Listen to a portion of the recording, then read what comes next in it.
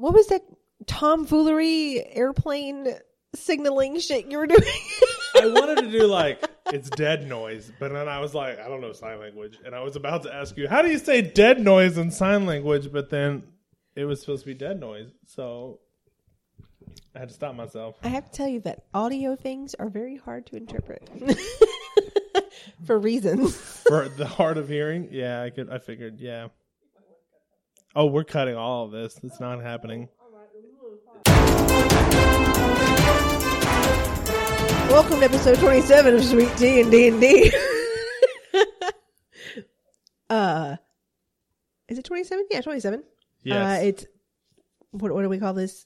Second edition? Second edition. I don't want to introduce myself because I feel like that's weird. I'm Zach. Hi, Zach. God damn it.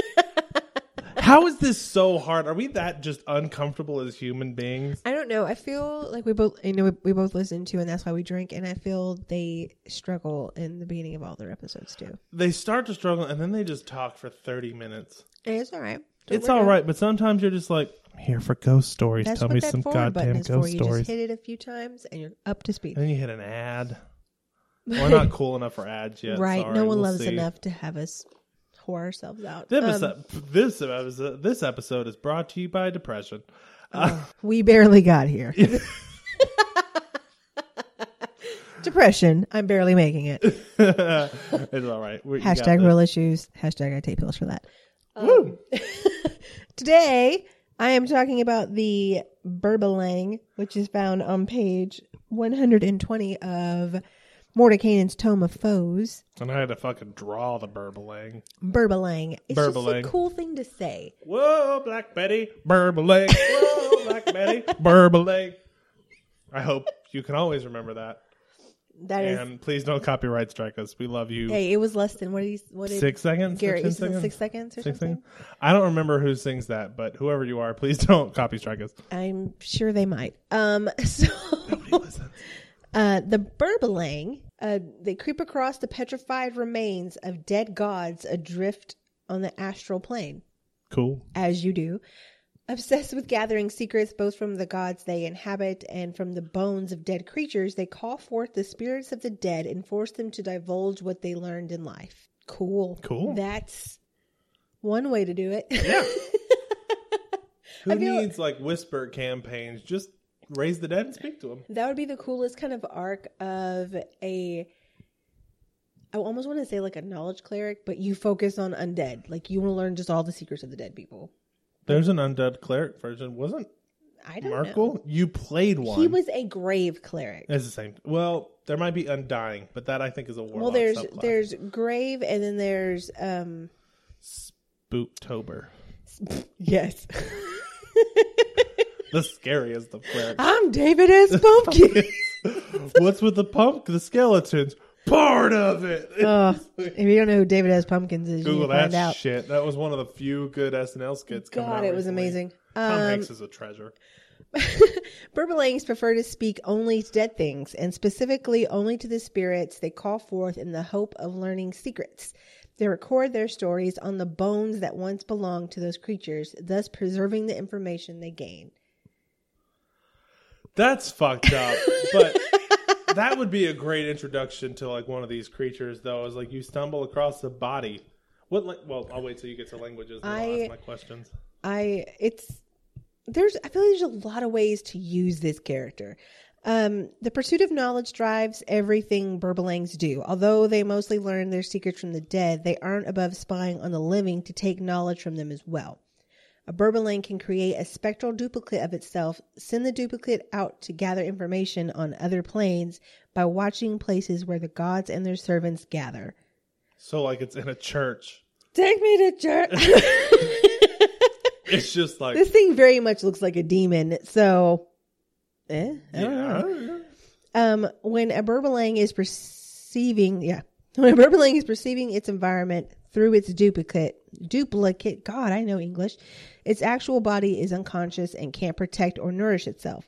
Thus, a Burbalang typically uses its duplicate for only duplicate. I can't say it for only a short time before returning its consciousness to its body. They're also known as oracles. The knowledge that Burbalangs accumulate makes them great sources of information for powerful people traveling the plains. Burbalangs ignore petitioners, however, unless they come bearing a choice secret or the bones of a particularly interesting creature. Githyanki have found a way to coexist with Burbalangs and sometimes use their creatures to spy on their enemies and to watch over their crutches on the material plane. Creepy. I had to look up that word, and it means like a nursery. I had to Google a word, too. I love that D&D's making me Google words. I should read more books aren't monster manuals. Well, I'd seen this word, but only at Christmas time. Because remember, Jesus. Yeah, the little like stable looking thing, a creche. Can we make our own nativity scene? Because it says where religious people gather, and it's just a baby Jesus and a Burbalang's looking over his manger, like, oh, religion. But it's not a Burbalang; it's duplicate. So it's its creepy spectral duplicate, and Jesus saw it. Jesus is just like, whoa, and nobody else sees this. Burbalangs are medium aberrations and they're neutral evil. They have a natural armor class of 14. They have 38 up to, and I thought this was weird, 11d8 minus 11. So I'm not sure why they just didn't say, a different number. It just seems so weird. I don't know. So you can have up to 77 hit points and a speed of 30 feet and a fly speed of 40 feet. Which is cool. They have enormous ass wings, so you would hope so. Its strength is a 9, dex is 16, so that's pretty cool. Con of 9, intelligence of 17, wisdom of 11, and a charisma of 10. Its saving throws are dex and intelligence, both with a +5. Its skills, it has arcana, history, and religion at a +5, insight and perception at a +2. It has true sight up to 120 feet. That's pretty cool. That's a large ass suicide way. And a passive perception of 12. It knows all languages. All languages. It says all. God damn. I've never seen that before. I've never either. So it says all. You can cast comprehend languages, but still. All, but rarely speaks. It's a challenge rating of 2. How much do you have to fuck up to get a Burbalang to speak to you? Well, apparently you have to have good, good you gotta have secrets. Some good bones. Good bones. What if you have good bone structure? What if I have a good bony secrets? What if my face is perfectly symmetrical? Do you think he'd talk to me?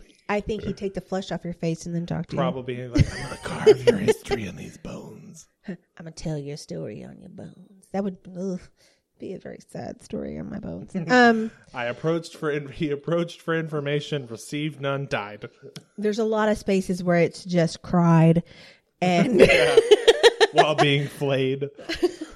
Cried, drank tea, was a lazy person. I don't know. Yeah. It would not be an interesting story.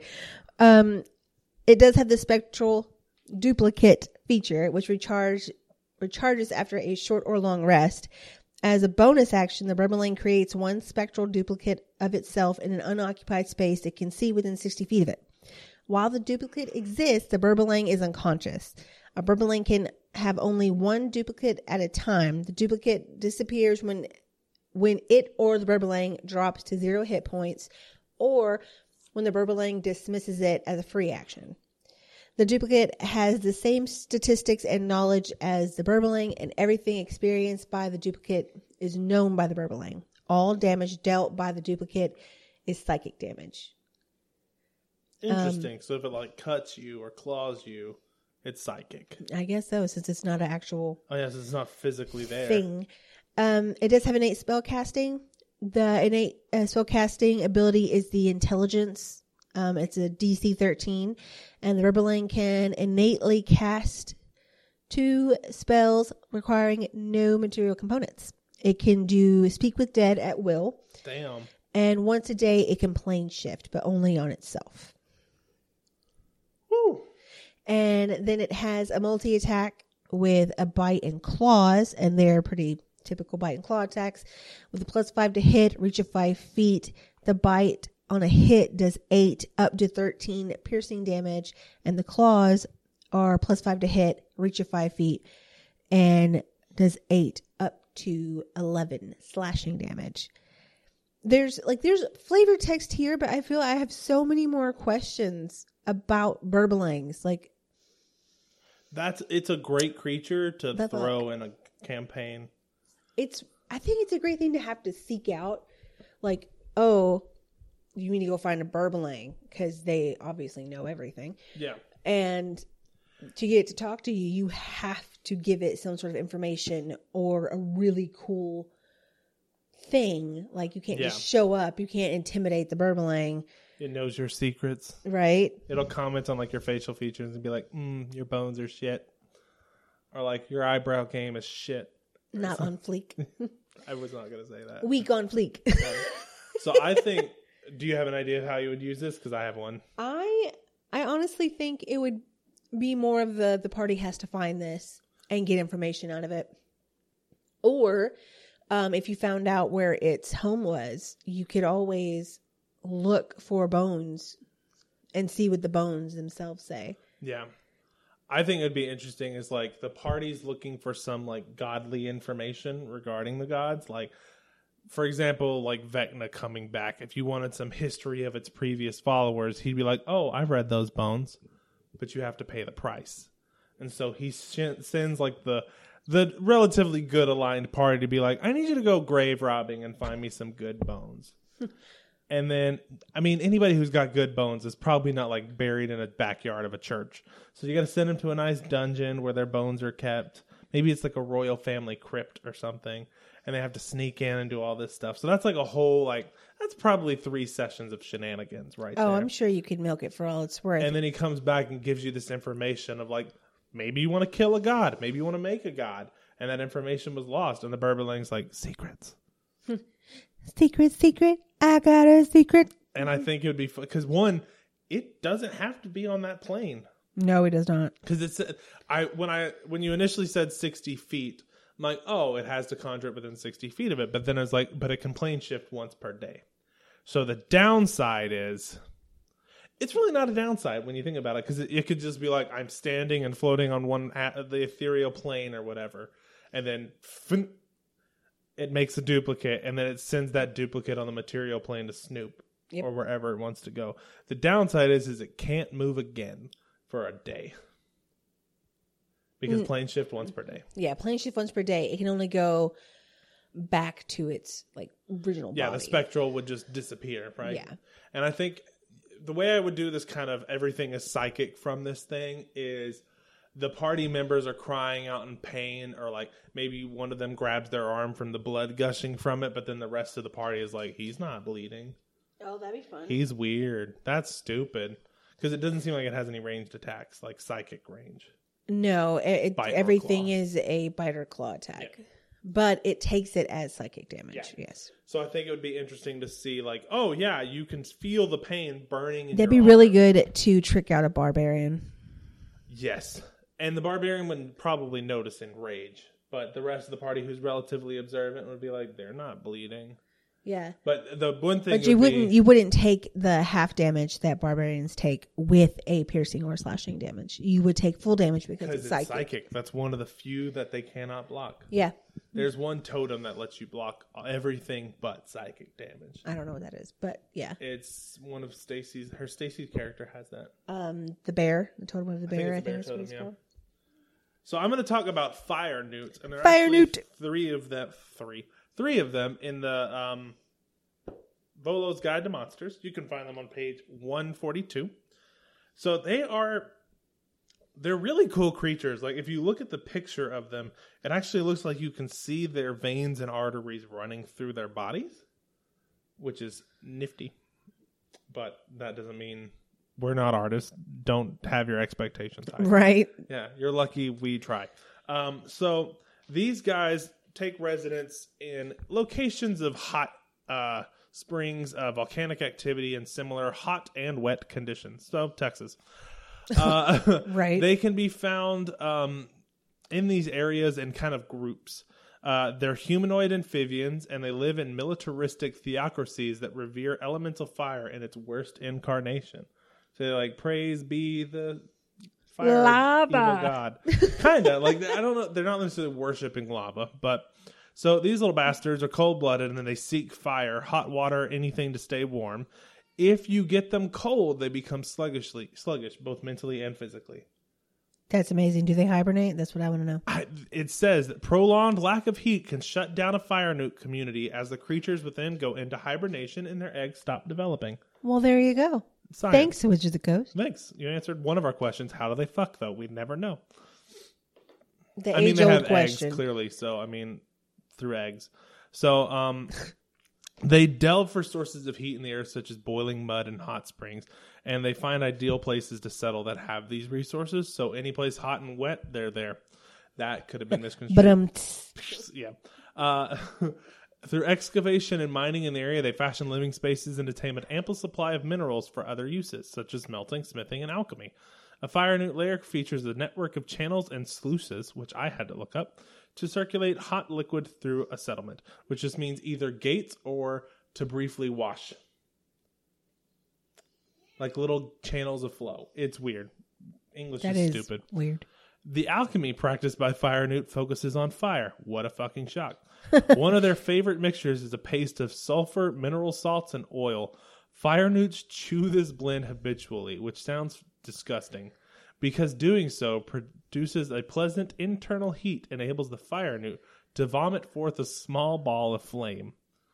They can carry a container of this mixture with them. So I'll get into that in a second. It almost sounds like they're dipping. Pretty much. Like, it's what it sounds like. You would put these ingredients, right behind your bottom lip, and then into your bottle, and then keep it. They carry the jar to refill their mouths.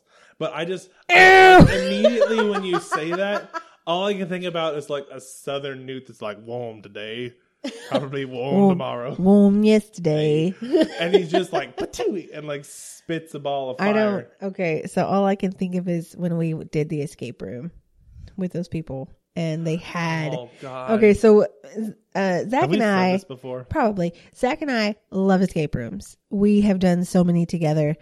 And I think we're in the 20s now. One of the last ones we did with the Clampets. Most of the group was people we did not know. And it was a family of people. And I just remember that we were doing the rules beforehand, and the person is explaining everything. And they have a large McDonald's styrofoam cup. And the host person is like, oh, well, there's no food or drink in the room. And they're like, oh, well, it's not a drink. And I remember me and Zach looking at each other like, what is in it then? We came to find out it was their spit cup. And Not it was being shared between several adults. So now I'm just thinking of fire newts having dip in their mouth and spitting this in there and then drinking it again and spitting out fire, which is exactly what I would do if I ever swallowed from someone's spit cup. Spitting out fire. Spit out fire. And then burn your whole face, because there's no going back. Burn your tongue off. Forget it. I'm done. So these little bastards are religious militants. They worship the god Imix, the prince of evil fire. This veneration of him leads. I didn't know that fire was aligned. I mean, you saw Avatar. Everything changed the fire newts attack. So they spit at us. Yeah, they're firebenders, but they have to chew a gross paste to do it. That'd change that whole plot a lot, wouldn't it? It'd be like the movie where they had to carry around actual flames. We don't talk about that movie; it never existed. So the veneration of Imix leads fire newts to be aggressive, wrathful, and cruel. Oh, they're fucked up. Fire newts, warlocks of Imix teach each other these horrible qualities, and their warriors and combatants can become very touched by the Fire Lord, entering a nearly unstoppable blood rage or battle rage. You wouldn't know about how adorable that newt looks on the page. It looks adorable, like you could put a lamp over it and be pretty happy. But then, here's where it gets fucked up. Warlocks of Imix command warriors to prove their worth by going on raids and bringing back treasures and captives. The warlocks value the choicest loot as a tithe to Imix, and then those who participated in the raid divide the rest according to merit. Prisoners that have no apparent usefulness are sacrificed to Imix and then eaten. Oh, shit. Yeah. Those that are deemed capable of mining and performing other chores around the lair are kept as slaves for a while before meeting the same fate. Oh, And you know they're shit, probably man. cooking alive in these hot springs. Do you want to save 15% by switching your auto insurance? Instead of holding a sword, it's like car insurance paperwork. When fire newts muster for war, rather than merely staging occasional raids, they take no prisoners. Their goal is nothing less than an annihilation of their foes. They reserve their greatest animosity for others of their kind. If two groups of fire newts come upon each other, it's likely they're competing for the same resources and territory, and they just fuck each other up. Jesus. There's the warlock versions and the giant striders, which they use these creatures to fight. But today I'm going to talk about the fire newt warrior and the fire newt warlock of Imix. So they are medium humanoids. They are fire newts, as I described, and they are neutral evil. They have an armor class of 16, which they have from a chain, shirt, and shield. In this picture, it looks like it's a buckler and no shirt. Their hit points are 22, so 48 plus 4 is their max. And they have a speed of 30 feet. They're not really great because they're low CR, but their strength is 10 with a score of 0, a dex of 13 with a score of 1, con is 12 with a score of 1, intelligence 7 with a -2, wisdom 11 with a -0, and charisma 8 with a -1. So they're pretty low across the board. They're low across the board. These are kind of like your goblins that you put together in a large group. Oh, yeah. Because they're so low CR. I think goblins are like a quarter CR. But I wouldn't want to run across a group of fire newts. They sound like assholes. Yeah, they're going to enslave you. And so... And then eat you. They're immune. At half CR, they are immune to fire. So that doesn't help. Senses of passive perception of 10. They know Draconic and Ignan, which is one of the elemental languages. They are amphibious. They can breathe air and water. Hot water, because they go... Yeah, I guess hot water. I was like, what if you put them in the cold? So, as a half CR, they get multi-attack with 2 scimitar strikes. I have a +3 to hit, a reach of 5 feet, and they target one target for 1d6 plus 1 or 4 hit slashing damage. And lastly, they have Spitfire. It recharges after a short or long rest, I guess because they have to chew more paste or something. Gross. The fire newt spits fire at a creature within 10 feet of it. The creature must make a DC 11 dex save, taking 9 or 2d8 fire damage on a failed save, or half as much on a successful one. And then we go over to our warlock buddies of Imix. They have an AC of 10, so squishier. 13 if they cast mage armor. Their hit points are 33 or 68 plus 6, and they have a speed of 30 feet. They have a +1 or 13 to strength, a +0 and 11 to dex, a +1 for con, which is a 12, a -1 for intelligence because they have a 9, which, I mean, they're casters, but they're not warlocks, so that makes sense. Or they are warlocks, not wizards. 11 with a +0, and then a +2 of charisma with a 14 score. So they are also immune to fire because... Kill it with fire doesn't work with these guys. No. They have dark vision up to 120 feet, which can penetrate magical darkness. Damn. And they have a passive perception of 10. They are also medium humanoids and neutral evil, and they have a CR of 1 and speak the same languages of Draconic and Ignan. It sounds terrifying to run up to a potentially 5 foot tall newt. Yeah. And then for it to be boiling hot. Because I imagine to the touch, they are hot. Yeah. Especially if their environment's hot, they should be the same temperature. They would have to be the same temperature as their environment. And then their weapons would probably be heat resistant. Yeah. And man, that doesn't sound like a fun encounter at all. It reminds me of like, I know I do this every single time. I compare things to Zelda. But when they did in the volcano, and like if you go in there without the right clothes. Like a red tunic. Yeah, he's like... Yeah, like, beautiful voice acting, wiping away sweat and just like breathing so hard, and you only have like 8 minutes before you die. Mm-hmm. And so that would be really cool to. It would bring in a different environment for players to be in, because you'd either have to be at a hot spring or at a volcano or something, and like that, it sounds like a whole opportunity to do something very different. Yeah. And they're smelters, so maybe they have some ore or something you need, something weird that you're collecting. Right. They're or they're what you have to kill to bring the bones to of the Burbalang. Yeah. So you got any fire and eat bones? No. All right. Yeah. The quote on this is, "'Tis always a fight to the death for them, so 'tis also one for ye." Volo's full of shit. I bet he didn't even see these things. Whoever the fuck that is. So these little bastards are also amphibious because they are still newts. They have innate spell casting and they use charisma as their spell casting ability. They can cast mage armor at will, self only. Nice. With no material components. They are 3rd level spellcasters with a DC of 12, again using charisma, and a +4 to hit on their spell attacks. They regain their spell slots when it finishes a short or long rest, just like a normal warlock would. They have Firebolt, Guidance, Light, Mage Hand, and Prestidigitation as cantrips at will. And lastly, they have 1st and 2nd level spells, 2 2nd level spell slots only. Burning Hands, Flaming Spear, Hellish Rebuke, and Scorching Ray. As a blessing from Imix or IMix or IMAX, whatever the fuck their name is, when the newt reduces an enemy to 0 hit points, the newt regains 5 temporary hit points. I don't want to encounter these things. They sound like a pain in the ass. Yeah.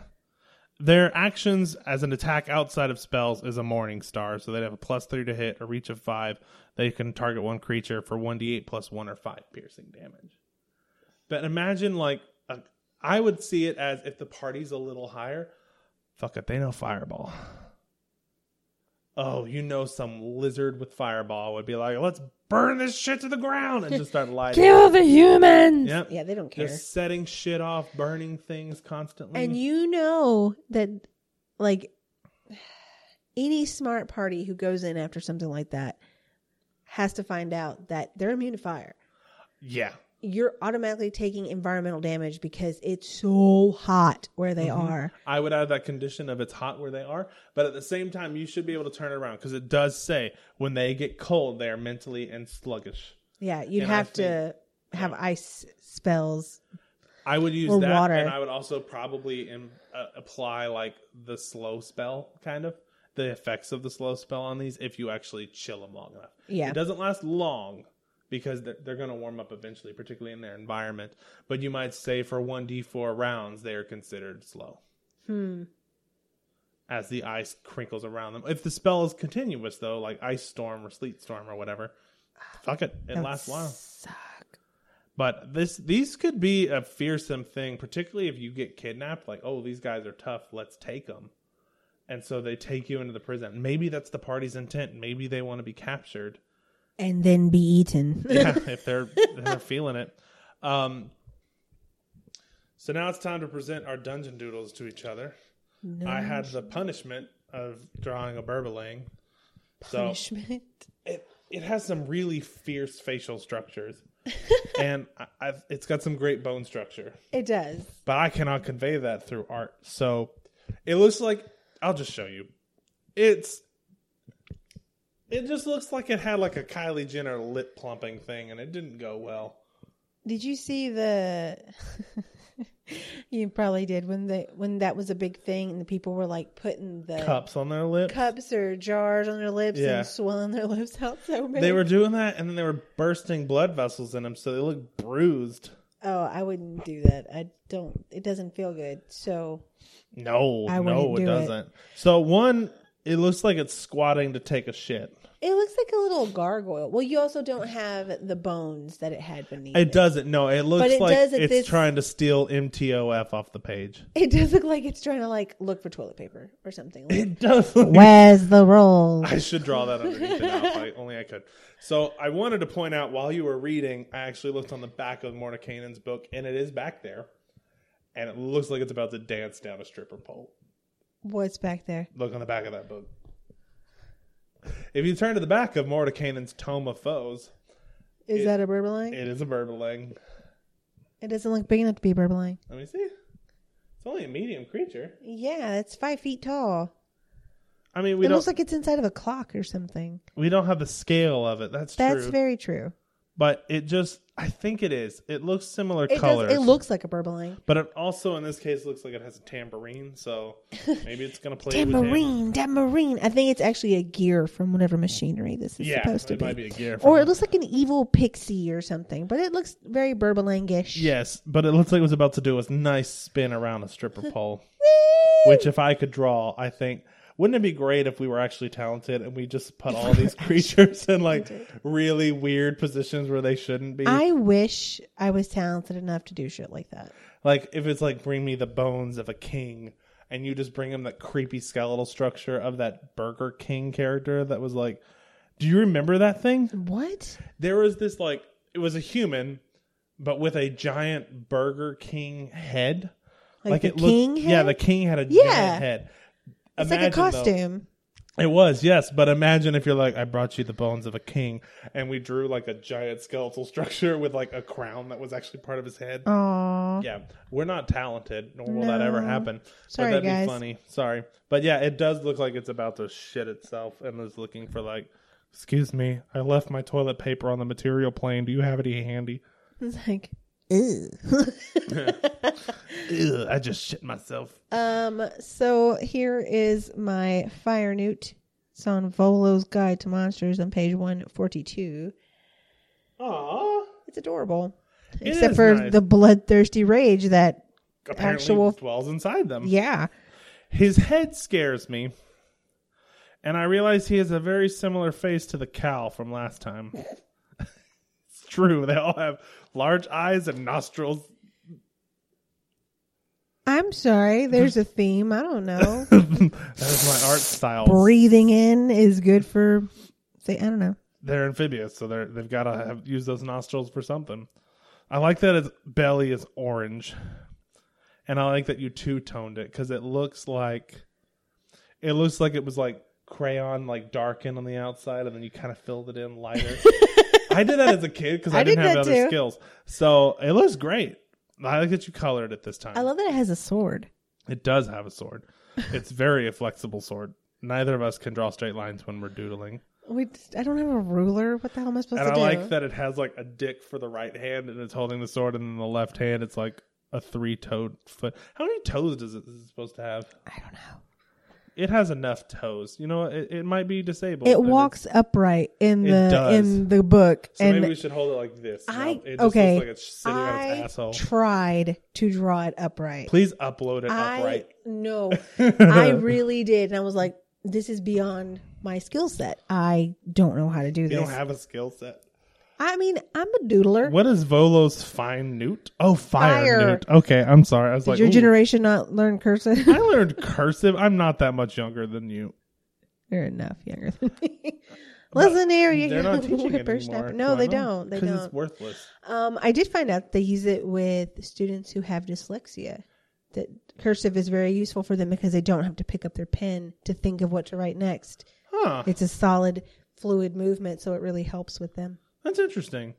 So you can find these doodles on our Instagram, Twitter, and Facebook. If you haven't seen those already, check them out. You can also judge them because, as we mentioned last episode, we're going to do a little competition to punish ourselves because we hate ourselves. Why not? Oh, fuck it. So at the end of when we release our third episode of this season, and every 3 episodes after that, we're going to put a poll out, and you get to judge on who had the best pictures for those 3 episodes. Yeah. And whoever loses has to drink an Arizona canned sweet tea. I'm not looking forward to it. I'm not either, and I really hope I don't lose. I tried to do a poll on Instagram. Nobody answered it. I don't know if that's just because I didn't know what the hell I was doing.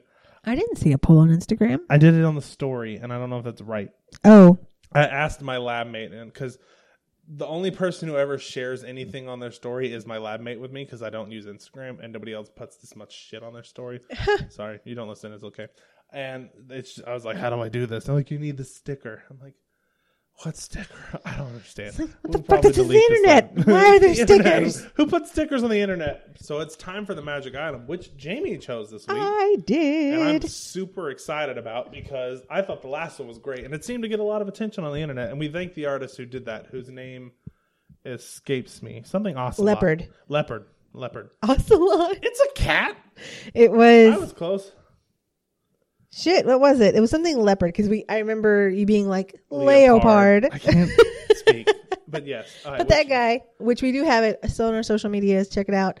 Finger buddies. It's super cute. I want a bunch of them, and I want a bunch of these too. Okay, so this is a magic item. It's called Ring of Finger Guns.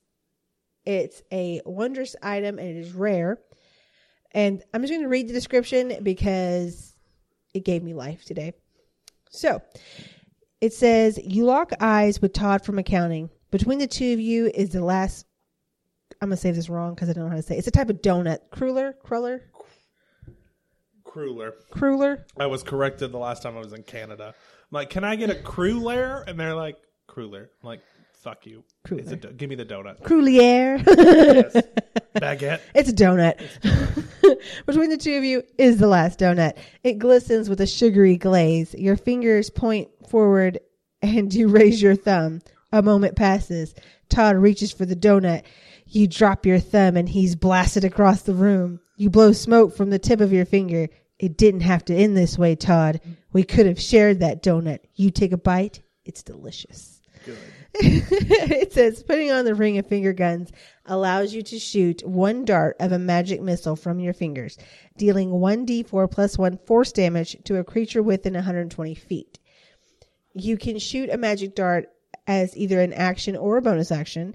The Ring of Finger Guns contains 3 charges for magic darts, and those charges are regained at midnight. You must make a pew-pew or similar gunshot noise for the Ring of Finger Guns to activate. Do you think Todd, is it in accounting? Is that what it says? Todd from accounting, yeah. Todd from accounting is a commoner? Because if you do max damage on that, Todd's dead, and you murdered him from a donut. I mean, it's justified. I mean, we can't say too much. We killed a child with a snowball one day.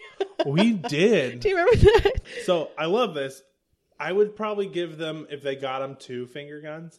Because, like, it's an action or a bonus action, right? Action or bonus action. So I would say if you're attacking and then you went pew and, like, fired 1, that's cool. 3 is probably good if they're, like, more of a melee character.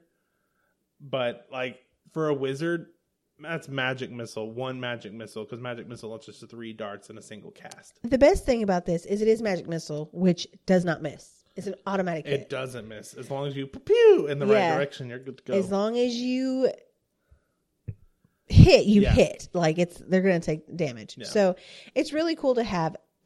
Last time, someone pointed this out on Facebook as the finger puppets are a rare item, and rare items start at about 500 gold pieces each if you go by the scales.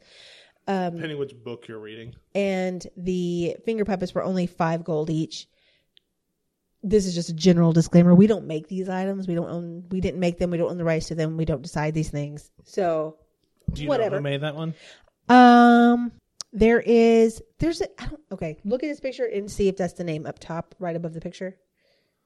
It just looks like letters. So it says BJ Hypes, whereas they could be the person who created it. It was on Reddit.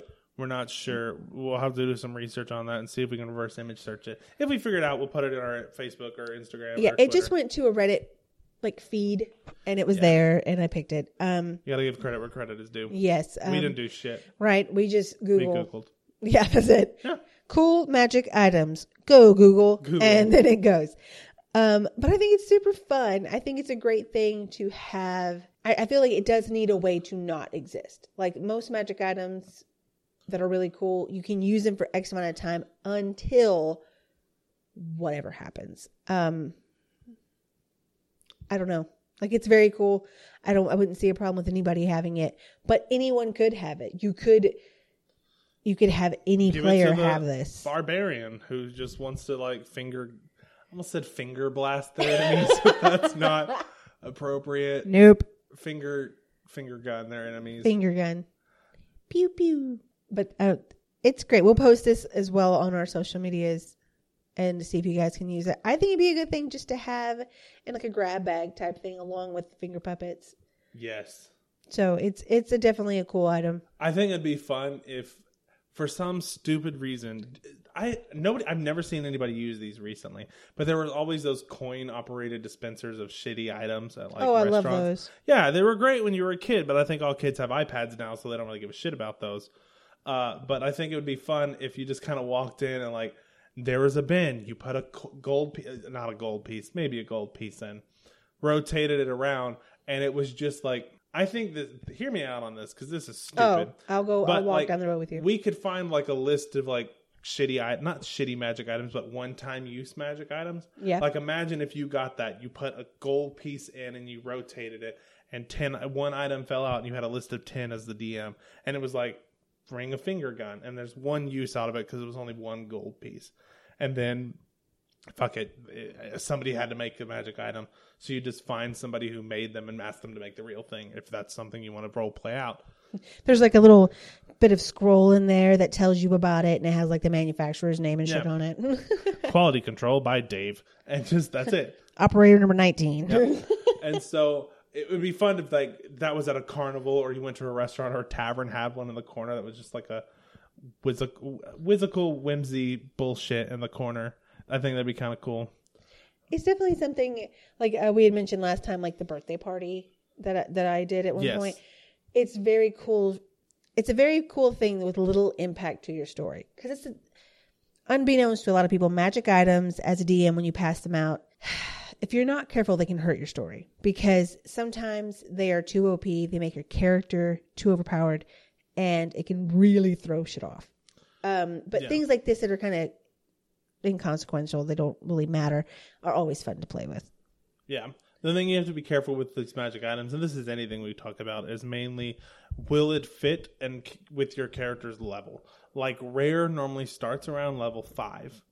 If you're giving them like a finger buddy to do mischief, fuck it, level 1s can have it. That's for fun and story. You should do it. But for something that's going to be like a massive damage output for a level 1 or character, they keep for a long time. Yeah. And the other thing you can do with this is completely off topic of what we're talking about today, but if anything, if you're having an item that starts out kind of weak, then have it where it's awoken every now and then, where it just kind of gains another thing. Yeah. Like, oh, you've made an accomplishment. I think Matt Mercer did this really well with his Vestiges of Divergence, I think is what they're called. And all of these items had like normal level, awoken, enlightened, or something like that. I can't remember the exact terminology, but the characters had to be a certain level to reach it and then do something else. So, for example, Percy had a cloak that if he absorbed a 9th level spell, that unlocked it. If he didn't do that, then it would always stay one level below, and it would gain extra bonuses from that. That's cool. Those are in the Tal'Dorei campaign setting guide. You should check those out. There's some pretty dope ass items in there. There are. Mercer put a lot of work into that. Yes, he did. But it's another cool item. I would definitely love to see it used somewhere. Yes. Speaking of putting a lot of work into some stuff, let's talk about our DM tips and just the tips. Just the tips. We should have some really uncomfortable transition of music right here. No, I think anyone who knows what that's from is already uncomfortable. I don't remember what that's from. Oh, God. I'm glad you don't. Tell me now. It's from Sausage Party. Oh, I've never watched that movie. Oh, God, don't. I know what happens at the end because everyone has talked to me about it. Okay. It's so weird. Spoilers for those who haven't seen Seth Rogen's Sausage Party. Don't. Like, okay. Spoilers, don't. Nothing against Seth Rogen. I totally get where he was going. I'm on the track with you, friend. It's just, I don't like watching food have sex. Watching food have sex is very weird. But there's a part where the bun and the hot dog like just touch the ends of their fingers together, and they're like, just the tips. Just the tips. Like it's anyway. What are we talking about today? Today we're talking about adding scene flavor to your encounters, whether those are roleplay encounters or combat encounters. I love that as I'm looking at this on your screen, it has a U in flavor. I think the person who wrote this article was English. So what we're looking at real quick is, this is an article from Trichrotome Design. This is the works of Justin Laranger Ahluwalia, video game and multimedia designer. If I mispronounced your name, I am so sorry. Let's talk about flavor scenes, flavor text, however you want to do it. Flavor text is something we've often described in the book that gives you a little background of what we're looking at here. So what you want to do is you want to add enough information to give the scene a feeling, a tone and feel, right? Yeah. So one thing I've always been concerned about is like for encounters and combat, I'm kind of dull. Like I want to set the scene. I was always told, like I wasn't told, I just read it a long time ago. Try to give something for every player. And think of how some people are like visual learners and then auditory learners. Mm-hmm. And then sometimes there's people who kind of think more along the lines of like scent. And so, which I'm not going to be like, a perfume walks by and spray a perfume in the air. I don't have that kind of budget. But like, oh my gosh. I'm sorry. This just made me think of something. I'm pretty sure I sent it to you. I saw a long time ago, and they were almost like D&D themed candles. And one of them was like a dungeon, and it kind of had this more musky smell to it. One of them was like a tavern, and it had more of like a hops and thing type smell to it. And like just different scents like that. Like one of them was a forest, and one of them is like a mountain, of course. That would be cool.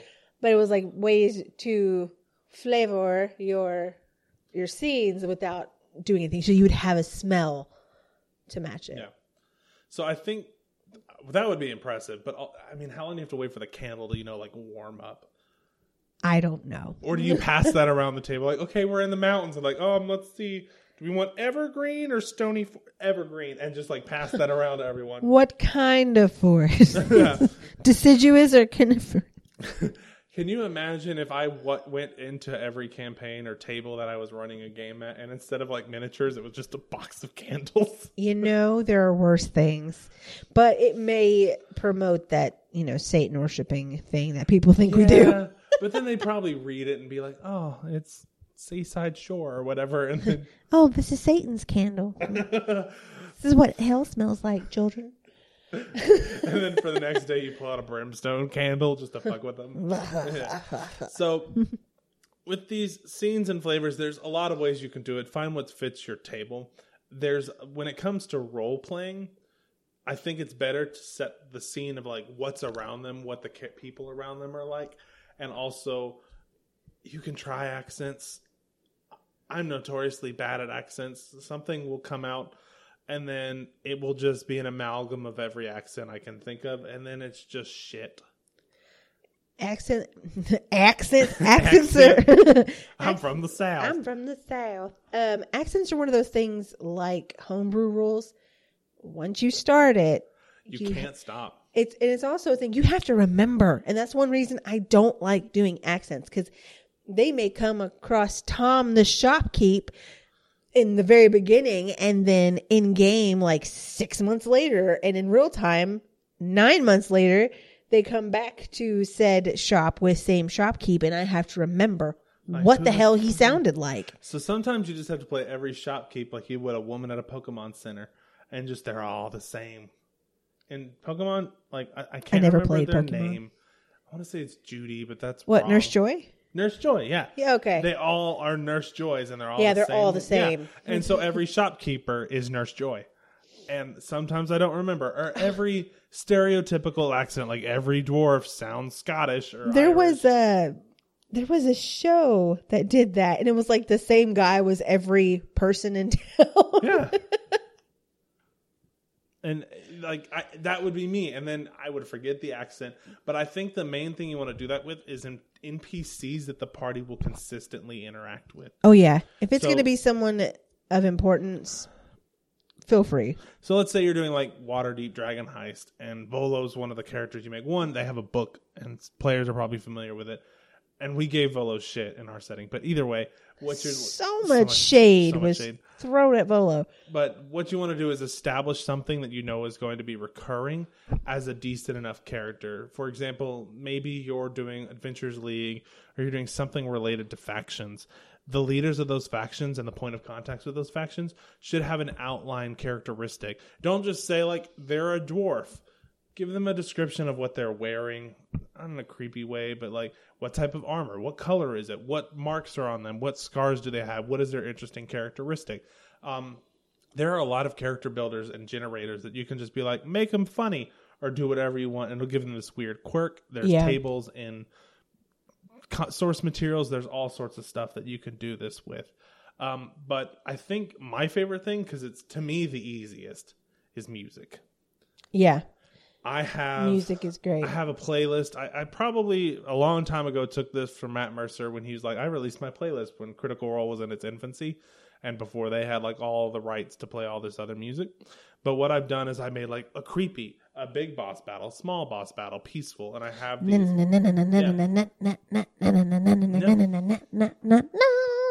Just remember to cut it off when you're done, because it'd be really weird if everybody's like relaxing and the music's like, yeah, because then they're gonna be like, shit, it's like a Zelda game. They have 3 fucking rounds with each boss. No, it's like it does it in a lot of games where, or old games rather, when you would enter into a certain part of the game, the music would come on, so you knew you were about to enter into a combat zone. And it's like, oh shit, I didn't save. Yeah. There's a cut scene. Yeah. Like I can hear the music coming. Shit, there's something over there. Yeah. Another thing you can add is I say background music. You can use different tokens. If you really want to go at it, start making physical objects for the party. Oh yeah. This is hard for me because I don't have time to craft. I'm also not crafty. I do this a lot. And it's great. I appreciate it because you'll give me something like, I also like, if I'm given a magic item, I like having an item that has a drawing of it, and I can maybe draw it myself or whatever. But the other thing is it has like a description of what it is and what it can do, and that to me is like having a spell card. And it's good to have those as something to hold on to, and then you can even like, oh, well, you're selling that item. I need the card from you. Oh, yeah. That's gone. You can get players to have like bonuses if they're actually role-playing. One of the mechanical things you can do with this, and it's actually encouraged in D&D, the book, is to just give them advantage or inspiration if they're role-playing or sticking to their character. We had one game that we played. I don't think it was D&D. I can't remember exactly what it was.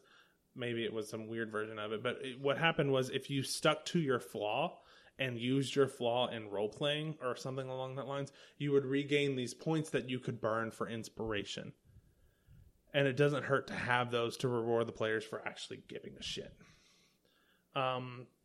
Lastly, I think try to make events that should be memorable special. Like background music or background sound. Tabletop audio is a great place to go. Like say you're in a tavern, you need background tavern noise. You're at a fair, background fair noise. They have some sci-fi ones if you're at a sci-fi setting, all sorts of stuff. But try to make each one unique. Maybe you're like, oh, it smells like an evergreen forest. Or it smells of death, sulfur, whatever. Put something in there, not all at the same time, hopefully. But put all of that together as like, this is your scene, this is your description. But also when you're doing this, try to set up the goal. Draw their attention to something. I always thought Tolkien had a good way of not doing this sometimes. I haven't read Tolkien in a long time. It's been a while, but I've always been told like he's very descriptive. He'll spend 3 pages describing a meadow. I'm done after paragraph 1. It's a meadow in my head. I can picture other details as they come to light. But for some people, you need to describe that in the room. So whenever you're giving your description, make sure you're including enough details to draw the party's attention to something. Like if there's a body on the ground, talk about the body. But if there's like a puzzle in the room and it's not obvious, say something like, interestingly, something is over here. You can give your cues. That doesn't mean the players are going to listen, because they never do. And then you just kind of get to sit and watch them try to figure it out. Very true.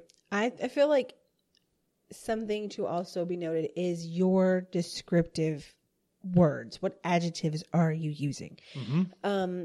Really try and change it up. We just, as people, tend to not embrace the fullness of vocabulary that we have at our expense. So by all means, tell them that the room reeks of death and rot and decay. Tell them that the walls are, oozing blood. Or, they have a sheen across them and they're cold to the touch. And all this, like, you can do it just with language. You don't have to go out of your way and find a playlist and make crafts and all that stuff, but really make it unique. What is it about this room that is important? If there's nothing, then you don't have to. But if there's definitely, like he says, if there's something in there, the characters and players need to find or see or notice, you're going to want to do that in your descriptive text. Yeah, and this is a little long-winded, but for a good example of this and something I like to do to add suspense is, let's say Jamie's character walks into a room. The only thing in this room, it is completely carved out of stone. There's nothing special about it, but there is a scroll on the ground tied up in a knot. What would you do? Look for traps.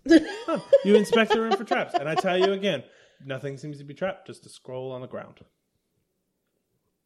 Well, fuck, I have to go pick it up. Hey, and then for suspense, it'd be like, you pick it up? Yeah. And then as soon as you say that, then I'll go into detail. You pick the scroll up. It seems to be made of a dense vellum or some type of description. It smells old, like musty or something along that line. The fuck is vellum? It's old paper. Oh. All right. So it's more of a material. So, and then I say, all right, the scroll's in your hand. What next? Open it. Okay.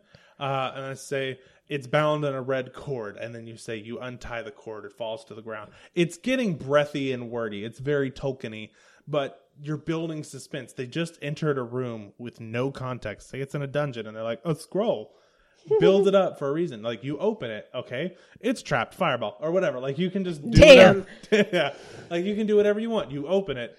It seems to be confusing. If you want to read it, there's some information about it. Like, you decide what's present, so you get to decide the text around it. Yes. And the same thing can be done, like, if you're talking with an NPC, everybody's played some type of RPG where there's branching conversation. Like, what do you say? I punch him in the face. Or do you say, oh, that sucks? Like, there's conversation trees that you can go down. You can't plan for everything. Nobody will say what you want. But one of the good things that I like to look at is in pre-written campaigns, they'll say, like, by capturing these characters, they receive the following information. Hate that. You hate that? I struggle with book campaigns. Even in the last one we did, I totally felt like I was off the mark. And I was like, okay, so they learned this, but is it, I just tell them? I struggle with how to bring the information to people's attention. You were there. You remember I forgot all sorts of important stuff, even though it was written down. But that's just my personal thing. They are good for most people. I just have struggle. Yes. The main thing if you're doing pre-written is read the whole thing first. You have to read it all first. It sucks, but if you're really interested in actually running the campaign, you've got to read it all through it first. It's so hard. It is hard, but that shows your dedication. And sometimes you'll catch where there's just holes in the story that you have to fill yourself. And that's where you get to be creative with it. True that. But there's cues. You don't have to write every possibility out. Just know enough about the NPC to be like, oh, well, they don't know about this. And the same thing can be done with your own player characters if you're a player. Know what your character's flaws and backstory and personality traits are. So that way, if something does occur to the character that throws you off as a player, then you could be like, oh, well, my flaw is to trust no one. I have problems with that. I would probably stop trusting this character and question their choices. And then you can bring that in as some of your role-playing expertise and fun. Indeed. Indubitably. But anywho, there are plenty of ways to add flavor to your scenes. Whether it's just the words you use, whether it's scents, whether it's items that you craft, whether it is music that you add. There's always a way to make it special and unique to you and your party. If you want to check us out on our social medias, they are Sweet Tea and D&D, all one word, on Facebook, Instagram, and Twitter. I had to think of the other one. Yep. If you don't know where you found our podcast at, you can also find it on your podcatcher of choice. Sweet Tea and D&D, all separate words, or on our website at sweetteaanddnd.simplecast.com. Correct. Yeah, got it all right. We appreciate you listening, and feel free to message us online if you want. And make sure you vote for our doodles. Vote for the doodles. But vote for mine, because I don't want to drink an Arizona tea. God, I don't want to either. All right, bye. Bye.